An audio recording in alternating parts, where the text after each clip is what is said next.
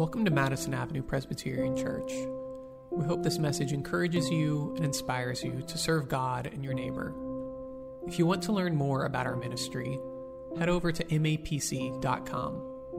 If you're looking for a community where you can deepen your faith, we invite you to join us every Sunday at 10:30, online or in person.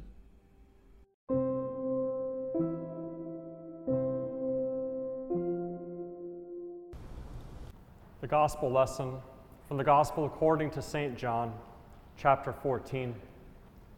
If you love me, you will keep my commandments, and I will ask the Father, and he will give you another advocate to be with you forever. This is the Spirit of truth, whom the world cannot receive, because it neither sees him nor knows him. You know him because he abides with you, and he will be in you. I will not leave you orphaned. I am coming to you.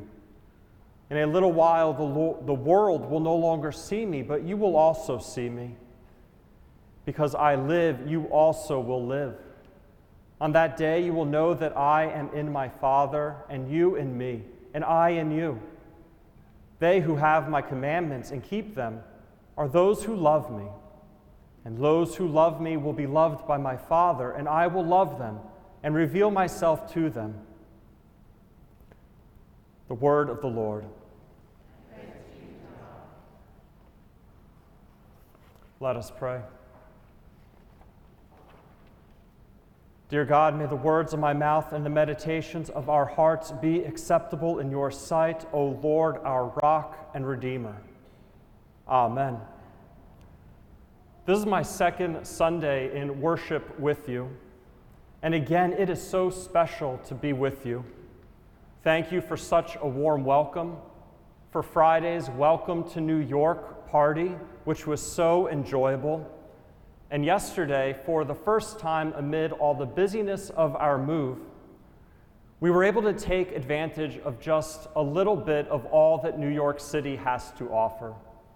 Back when I accepted this position and then this call was affirmed by you, the congregation, and we knew that we would be here for Mother's Day, Laurel told me that she wanted to spend Mother's Day weekend at the Central Park Zoo. And so we became members and went yesterday. Those grizzly bears and seals are incredible. And I think Lila will grow up watching them grow up as well. On this Mother's Day weekend, I want to wish all of the mothers in this congregation and all of the women who have had a significant impact on giving hope to another a happy Mother's Day. We are glad that you are with us this day and that we can be a part of your celebrations. And truly we thank all women who have left a lasting impact on the life of another, whether it's through a familial relationship, a friendship, or an example set to another. Thank you. Jesus tells his disciples here in the Gospel according to St. John, "Peace I leave with you, peace I give to you. I do not give to you as the world gives. Do not let your hearts be troubled, and do not let them be afraid." As Christians, the way we live matters. It matters not only for our own lives as living according to the promises of Scripture and the values and principles that God provides will help us navigate all the vicissitudes and challenges that we will encounter in life. But it's important for the world in which we live. When we thank God for the joys and blessings of our lives, we acknowledge the grace and love of God. And we acknowledge that, as the book of James puts it, every good and perfect gift is from above, coming down to us from God, the Father of heavenly lights, who does not change like the shifting shadows. But we all know that life is complex, and that while there are many joys, there are also plenty of struggles, and moments that we wish would quickly pass, or even better, to have never even have happened. Unlike the shifting shadows that James describes, the character of God is steadfast, and it does not change. Therefore, the love of God, felt so clearly in our moments of joy, does not abandon us during those moments of challenge and difficulty. Instead, it sees us through them, providing the strength and the grace we need, even if it is just the strength to persevere. Throughout the epistle of 1 Peter, Peter argues that in times of trial, when our faith is tested by what we experience in the world, we must live by our hope and trust in God. This is important, as I've said, for the quality of our own lives, as hope lets us hold on to faith, even when the pressures and demands and challenges of life threaten us. But our hope is also important to the world, because our hope provides a powerful witness to the strength of faith in our lives. Francis Collins was the head of the Human Genome Project at the University of Michigan, and later and recently just retired as the director of the National Institute of Health. He wrote the New York Times best-selling book entitled The Language of God, in which he describes how the more discoveries he made regarding the double helix of DNA revealed to him more and more glimpses of the presence of God. In the opening chapters of his book, he recounts how, growing up, his parents sent him to the local Episcopal church down the street, and they told him to learn there all he could about music, but not to take the theology and God talk too seriously. And so he became an atheist. One day, while pursuing his joint MD, PhD at the University of North Carolina, he was doing his residency at a rural hospital in the hills of North Carolina.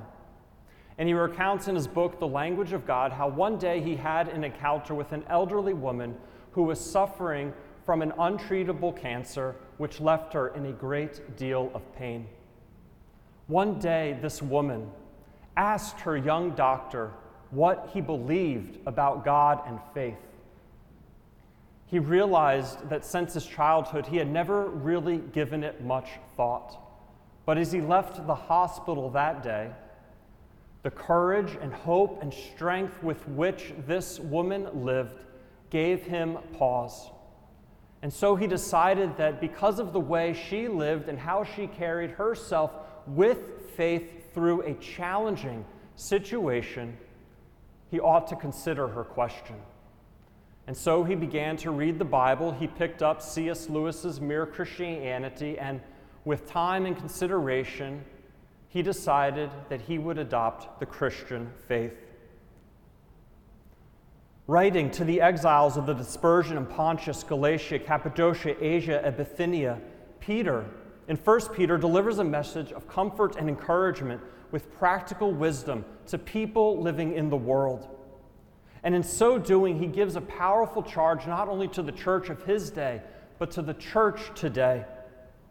Peter urges the church to hold on to faith even amid a competing culture and what at times might seem like a hostile environment, so that the church, by holding on to faith, may not only thrive, but serve a purpose in the world. While the early church faced trials, Peter urged them to live by faith in Christ, not only for their own well-being, but so that they would show God to the world.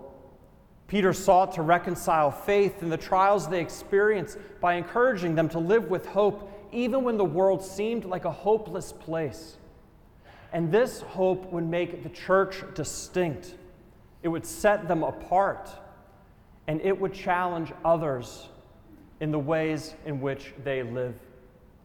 1 Peter, depending on the translation, tells us always be prepared to give a defense, an accounting, or an answer for the hope that you have. But this entails people asking questions. And so the way that we live as Christians should inspire others to ask questions of us.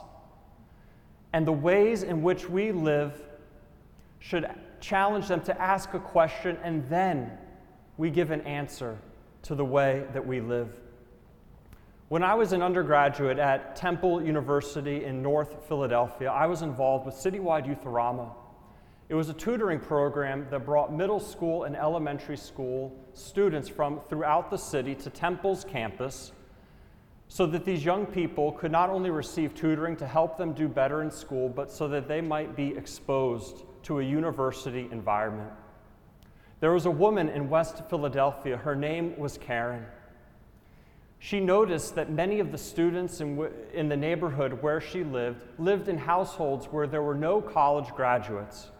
And further, she realized that these young people had no expectation that they would one day go to college. And she wanted to change that. And so Karen, each week, every Wednesday at 3 p.m., would load her Buick LeSabre with as many kids as she could fit, and she would drive them to Temple's campus so that they could receive tutoring. Each week we interacted with these students, and the goal was not just to prepare them for tests and quizzes, but it was so that they could interact with us and hopefully envision themselves on a college campus one day. By giving them hope for a different future, their present could be transformed. In addition to our actions, we can all live with hope. Like the woman in the hospital room that challenged her young doctor by her example, and in so doing left a lasting impact on a young doctor's life, our hope and the hope that we seek to give others can leave a lasting impact on the lives of others. Our hope and the hope we give others serves as a powerful witness in and to the world. Peter urges us to be thoughtful about our faith and be prepared to give an answer, a defense, or an accounting of the hope our faith is based upon. But first and foremost, we must be living in such a way that people are asking questions. Now, maintaining hope amid difficulty helps us. Now, maintaining hope amid difficulty is worthwhile. And I believe it improves our lives, but it can be very difficult to do. So difficult that C.S. Lewis once wrote in The Problem of Pain that when he was first asked to write a book on pain, he wanted to write it anonymously.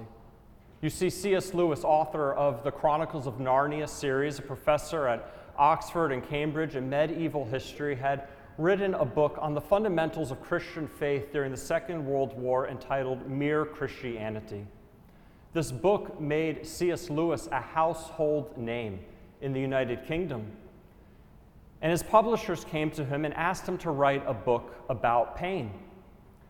C.S. Lewis, when he was first asked to do this, as I mentioned, responded to the publishers that he would prefer to write it under a pseudonym, because if anyone knew that it was him who was writing this book on pain, and if he was writing what he academically believed about pain, he would be proven to be a fraud.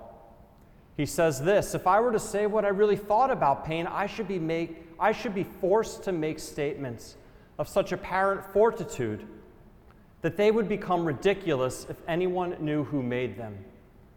Indeed, living with faith and hope amid challenge can be difficult. But that's exactly why we so look up to those who do. I remember being with a parishioner at a church I once served when her sister died. This woman was like a mother to her family, caring for a brother who died 1 year prior, and now at the death of her sister, I sat in her living room.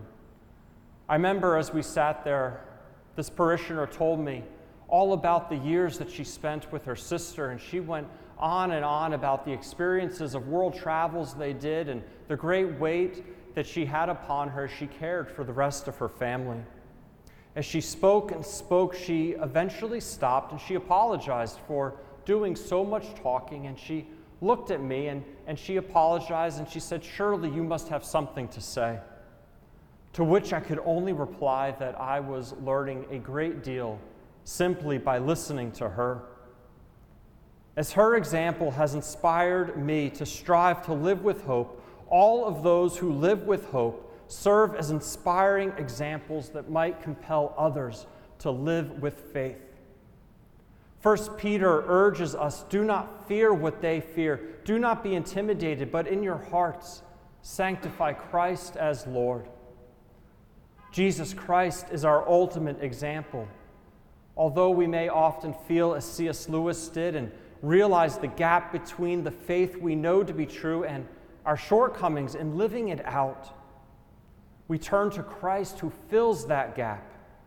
And in the life, crucifixion, and resurrection of Jesus Christ provides the hope that we need to live this life. Our hope granted to us from Scripture is that there is more to us and this life than there sometimes seems to be. Just as this woman in West Philadelphia sought to give these middle school students hope that their future could be different than what they experienced, Jesus Christ gives each of us hope in the here and now, that no matter what we experience, what trials or challenge we face, that in the end, He has the final word. Hope allows us to hold on to what we know to be true, the love and grace, the potential we have in Jesus Christ in every circumstance. And by living with such hope, we can live better lives. But as 1 Peter tells us here, the hope that we have enables us to be a powerful witness in the world, which will transform as well the lives of others. And as others see the hope that we have, the hope that sets us apart, others will ask questions. Therefore, let us be a people of hope. And as Peter instructs, always be prepared to give a defense for the hope that you have, but do this in gentleness and respect, relying on the love and the grace of God to be with you and to guide you. In the name of God, Father, Son, and Holy Spirit, amen.